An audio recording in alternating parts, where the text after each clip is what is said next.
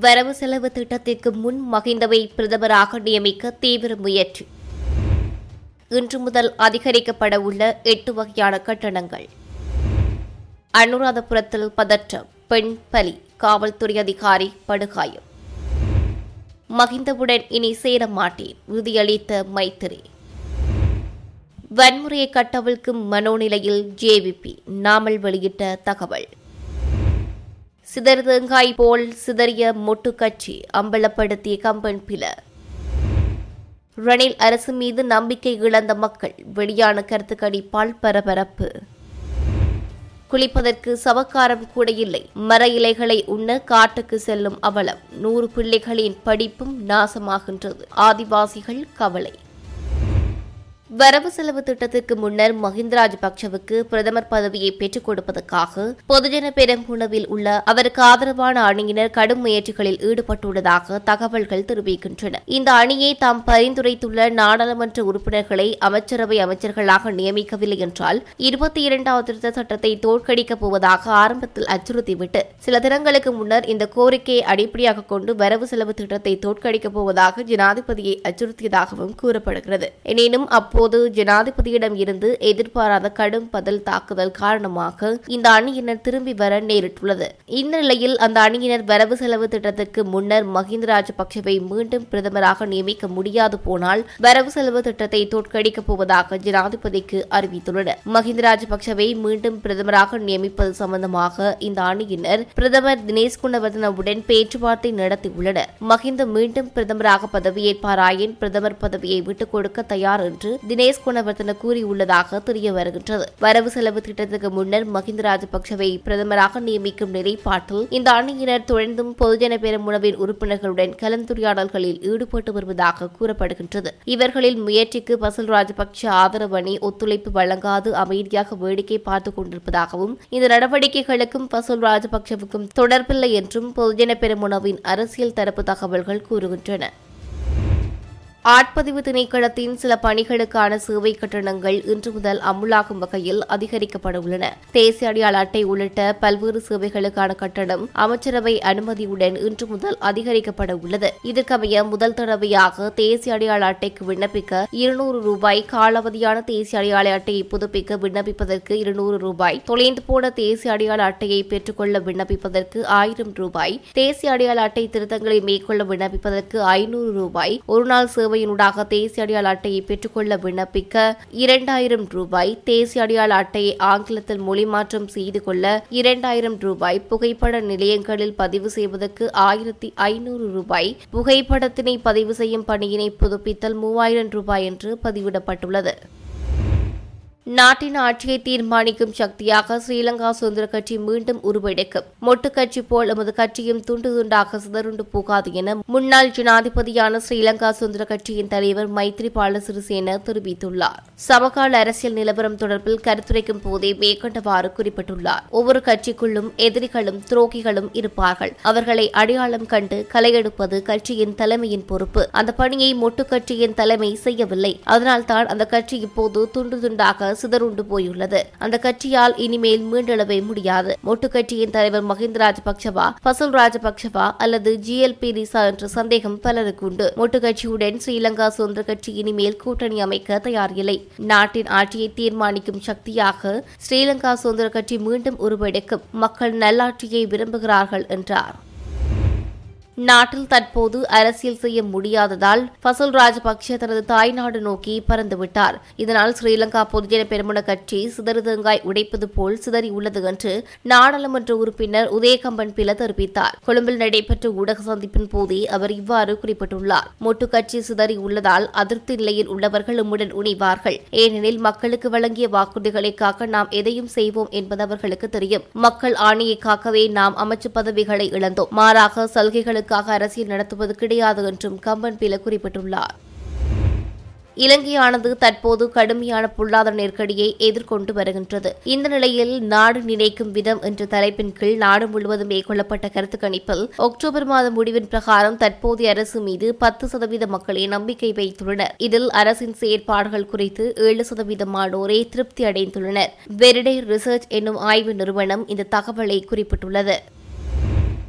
மக்கள் மீது வன்முறையை கட்டவிழ்த்துவிட்ட கடந்த கால மனோநிலையிலேயே மக்கள் விடுதலை முன்னணி தற்போது இருப்பதாக பொதுஜன பெரமுனவின் நாடாளுமன்ற உறுப்பினர் நாமல் ராஜபக்ஷ தெரிவித்துள்ளார். மக்கள் விடுதலை முன்னணியில் ஓரளவு மாற்றம் ஏற்பட்டிருக்கும் என்று தாம் எண்ணியிருந்த போதிலும் கடந்த மே மாதம் 9ஆம் தேதி அவர்கள் செயற்பட்ட விதமானது 88 மற்றும் 89ஆம் ஆண்டு காலகட்டங்களில் அவர்களின் நடத்தையை மீண்டும் பிரதிபலிக்கின்றது என்று அவர் குறிப்பிட்டுள்ளார். மக்கள் விடுதலை முன்னணி தமது தடிகள், வாள்கள், கத்திகள் மற்றும் தீப்பந்தங்களை ஒதுக்கி வைத்துவிட்டு நாட்டை மீள கட்டியெழுப்புவதற்காக தொழிலாளர்களுடன் இணைந்து கொண்டதாகவும் தாம் எண்ணியிருந்ததாக நாமல் ராஜபக்ஷ குறிப்பிட்டுள்ளார். நாட்டை மீள கட்டியெழுப்புவதில் ஜேவிபியும் இணைந்து கொள்வதற்கான கொள்கை தீர்மானத்துக்கு வரும் என தாம் எண்ணிய போதிலும் அவ்வாறு தெரியவில்லை என்றும் அவர் குறிப்பிட்டுள்ளார். முச்சக்கர வண்டிகளுக்கான எரிபொருளின் அளவை அதிகரிப்பதற்கான நடவடிக்கை தற்போது முன்னெடுக்கப்பட்டு வருகின்றது. இந்த நிலையில் இதற்கான இணையதள முகவரி ஒன்று தற்போது அறிமுகப்படுத்தப்பட்டிருக்கின்றது. www.wpa.taxi.lk என்ற இணையதள முகவரி அறிமுகப்படுத்தப்பட்டுள்ளது. முச்சக்கர வண்டிகளுக்கு தற்போது வழங்கப்படும் 5 லிட்டர் எரிபொருளை எதிர்வரும் காலங்களில் 10 லிட்டர் வரை அதிகரிப்பதற்கு கடந்த காலங்களில் தீர்மானிக்கப்பட்டிருந்தது. இந்த நிலையில் இதற்கான முதற்கட்ட நடவடிக்கைகள் மேலும் மாகாணத்தில் இருந்து ஆரம்பிப்பதற்கு போக்குவரத்து அமைச்சர் நடவடிக்கை எடுத்திருப்பதாக போக்குவரத்து ராஜாங்க அமைச்சர் லசந்த் அழகியவண்ண தெரிவித்திருக்கின்றார். உணவு மற்றும் பாடசாலை பொருட்களை கொள்வனவு செய்ய முடியாத காரணத்தால் திம்புலாகல பழங்குடியின 8 கிராமங்களில் 1000க்கும் மேற்பட்ட சிறுவர்கள் தமது பாடசாலை கல்வி பயணத்தை முற்றாக கைவிட்டுள்ளதாக பழங்குடியின தலைவி தெரிவிக்கின்றார். தற்போதைய பொருளாதார நிலைமை காரணமாக ஆதிவாசி பிள்ளைகள் பாடசாலைகளுக்கு செல்வதில்லை என்று ஆதிவாசி தலைவி லிசினோனா தெரிவித்துள்ளார். தற்போதைய பொருளாதார சூழ்நிலையால் பட்டினியோடு நாள் கழிப்பவர்கள் வீட்டிலும் பாடசாலையிலும் மயங்கி விழுந்து விடுவதாக குறிப்பிடுகிறார். தலுகான கிராமத்தில் நடைபெற்ற ஊடகவியலாளர் சந்திப்பில் கலந்து கொண்டு கருத்துரைக்கும் போதே அவர் இதனை குறிப்பிட்டுள்ளார். தற்போதைய பொருளாதார சூழ்நிலையில் கூலி வேலை இழப்பதால் பழங்குடியின சமூகம் வீடற்றவர்களாக மாறியுள்ளதாகவும் சிலர் சமக்காரம் கூட இல்லாமல் குளிப்பதாகவும் அவர் குறிப்பிட்டுள்ளார். இன்று ஆதிவாசிகள் பழங்காலத்தைப் போலவே கிழங்கு தோண்டி மரங்களில் இலைகளை உண்பதற்காக மீண்டும் காட்டுக்கு சென்றுள்ளனர் என்று அவர் மேலும் குறிப்பிட்டுள்ளார். அனுராதபுரம் ஹெப்பிதி கொள்ளேவ ரம்பகேபுவ பிரதேசத்தில் பதற்றமான சூழல் ஏற்பட்டுள்ளது. பதற்றமான நிலையினை அடுத்து கூட்டத்தை கலைக்க காவல்துறையினர் வானத்தை நோக்கி துப்பாக்கியால் சுட்டுள்ளனர். இதன்போது காவல்துறை அதிகாரி ஒருவர் படுகாயமடைந்துள்ளதாக தகவல்கள் தெரிவிக்கின்றன.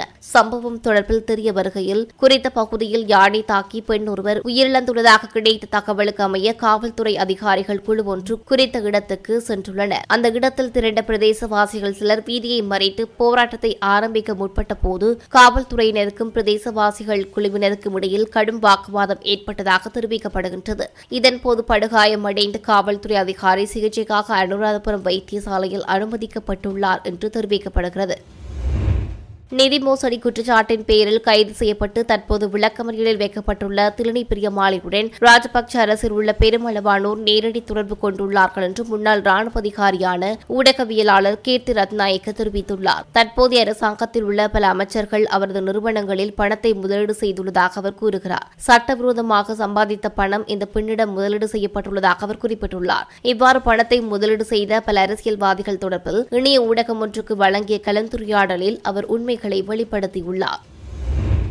கிளிநொச்சி பாடசாலை ஒன்றில் அதிபரால் தாக்கப்பட்ட தரம் 8 கல்வி பயிலும் மாணவன் கிளிநொச்சி மாவட்ட வைத்தியசாலையில் நேற்று முன்தினம் சிகிச்சைக்காக அனுமதிக்கப்பட்டுள்ளார். கடந்த 29ஆம் தேதி பாடசாலையின் காலை ஆராதனையின் போது ஒளிபெருக்கியில் மாணவனை அழைத்த அதிபர் அனைத்து மாணவர்களின் முன்னிலையில் சிறுவர் இல்ல பேருந்தில் நீ தவறாக நடக்கக்கூடாது என்று தெரிவித்து கன்னத்தில் அறைந்துள்ளார் என பாதிக்கப்பட்ட சிறுவனின் தந்தை தெரிவித்துள்ளார். தமது இருப்பிடத்தில் இருந்து சிறுவர் இல்லம் ஒன்றுக்கு சொந்தமான சிற்றூர்தி ஒன்று சிறுவர் இல்ல மாணவர்களை பாடசாலைக்கு தினமும் ஏற்றி செல்வது வழக்கம். எனவே எனது மகனை நான் அதில் ஏற்றி அனுப்புவேன். எனது மகனை தினமும் குறித்த பேருந்தில் அனுப்புவது பொருளாதார நெருக்கடி மிக்க சூழலில் எனக்கு நன்மையாக இருந்தது. இதனால் நான் தொடர்ந்தும் குறித்த பேருந்தில் அனுப்பியிருந்தேன். இதன் காரணமாக காலை ஆராதனையில் தான் சொல்லியும் கேட்கவில்லை என்ற காரணத்தால் எனது மகனை அனைத்து மாணவர்கள் முன்னிலையும் அதிபர் கன்னத்தில் பலமாக அறைந்துள்ளார். இதனால் ஏற்பட்ட தொடர்ச்சியான வலி காரணமாக அவரை வைத்தியசாலைக்கு கொண்டு சென்ற போது அங்கு சிகிச்சைக்காக விடுதியில் தங்க வைக்கப்பட்டுள்ளார் என தெரிவித்துள்ளார்.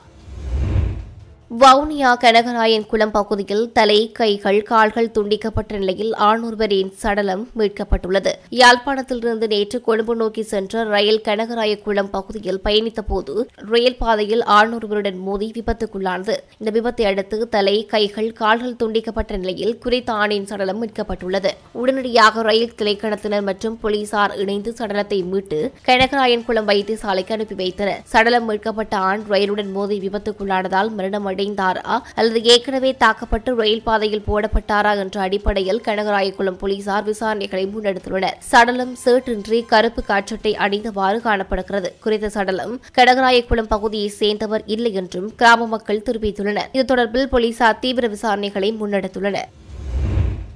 தொகை மதிப்பீடு மற்றும் புள்ளி விபர திணைக்களத்தின்படி கொழும்பு நுகர்வோர் விலைச்சூட்டனின் ஒட்டுமொத்த பணவீக்க விகிதம் குறைந்துள்ளது. 2022 செப்டம்பரில் 69.8 வீதமாக இருந்த இந்த பணவீக்கம் 2022 அக்டோபரில் 66 குறைந்துள்ளது. இதேவேளை உணவு பணவீக்கம் செப்டம்பரில் 94.9% இருந்து அக்டோபரில் 85 வீதம் 6% குறைந்துள்ளதாக திணைக்களம் தெரிவித்துள்ளது. இது இந்த வருடம் முதன்முறையாக பணவீக்கத்தில் ஏற்பட்ட குறைவாக கருதப்படுகின்றது. இந்த மாதம் பணவீக்கம் உச்சத்தை எட்டும் என்று எதிர்பார்த்த இலங்கையின் நாணய அதிகார சபைக்கு இந்த எண்ணிக்கை வரவேற்கத்தக்க வளர்ச்சியாகும். அண்மைக்காலமாக கொழும்பு மற்றும் அதன் புறநகர் பகுதிகளில் திருட்டு சம்பவங்கள் அதிகரித்துள்ளன. போதைப்பொருள் பாவனை அதிகரித்துள்ள நிலையில் அதற்கு அடிமையானவர்களினால் அதிகளவான திருட்டு சம்பவங்கள் இடம்பெறுவதாக போலீசார் தெரிவித்துள்ளனர். இந்த நிலையில் கொள்ளையர்கள் என்று அடையாளம் காணப்பட்டுள்ள சிலரின் புகைப்படங்களை பிளியந்தலை போலீசார் வெளியிட்டுள்ளனர். இதேவேளை நாட்டில் ஏற்பட்டுள்ள பொருளாதார நெருக்கடி காரணமாகவும் கொள்ளை சம்பவங்கள் அதிகரித்துள்ளன. இதுகுறித்து பொதுமக்கள் மிகவும் அவதானமாக இருக்க வேண்டும் என்று போலீசார் எச்சரிக்கை விடுத்துள்ளனர்.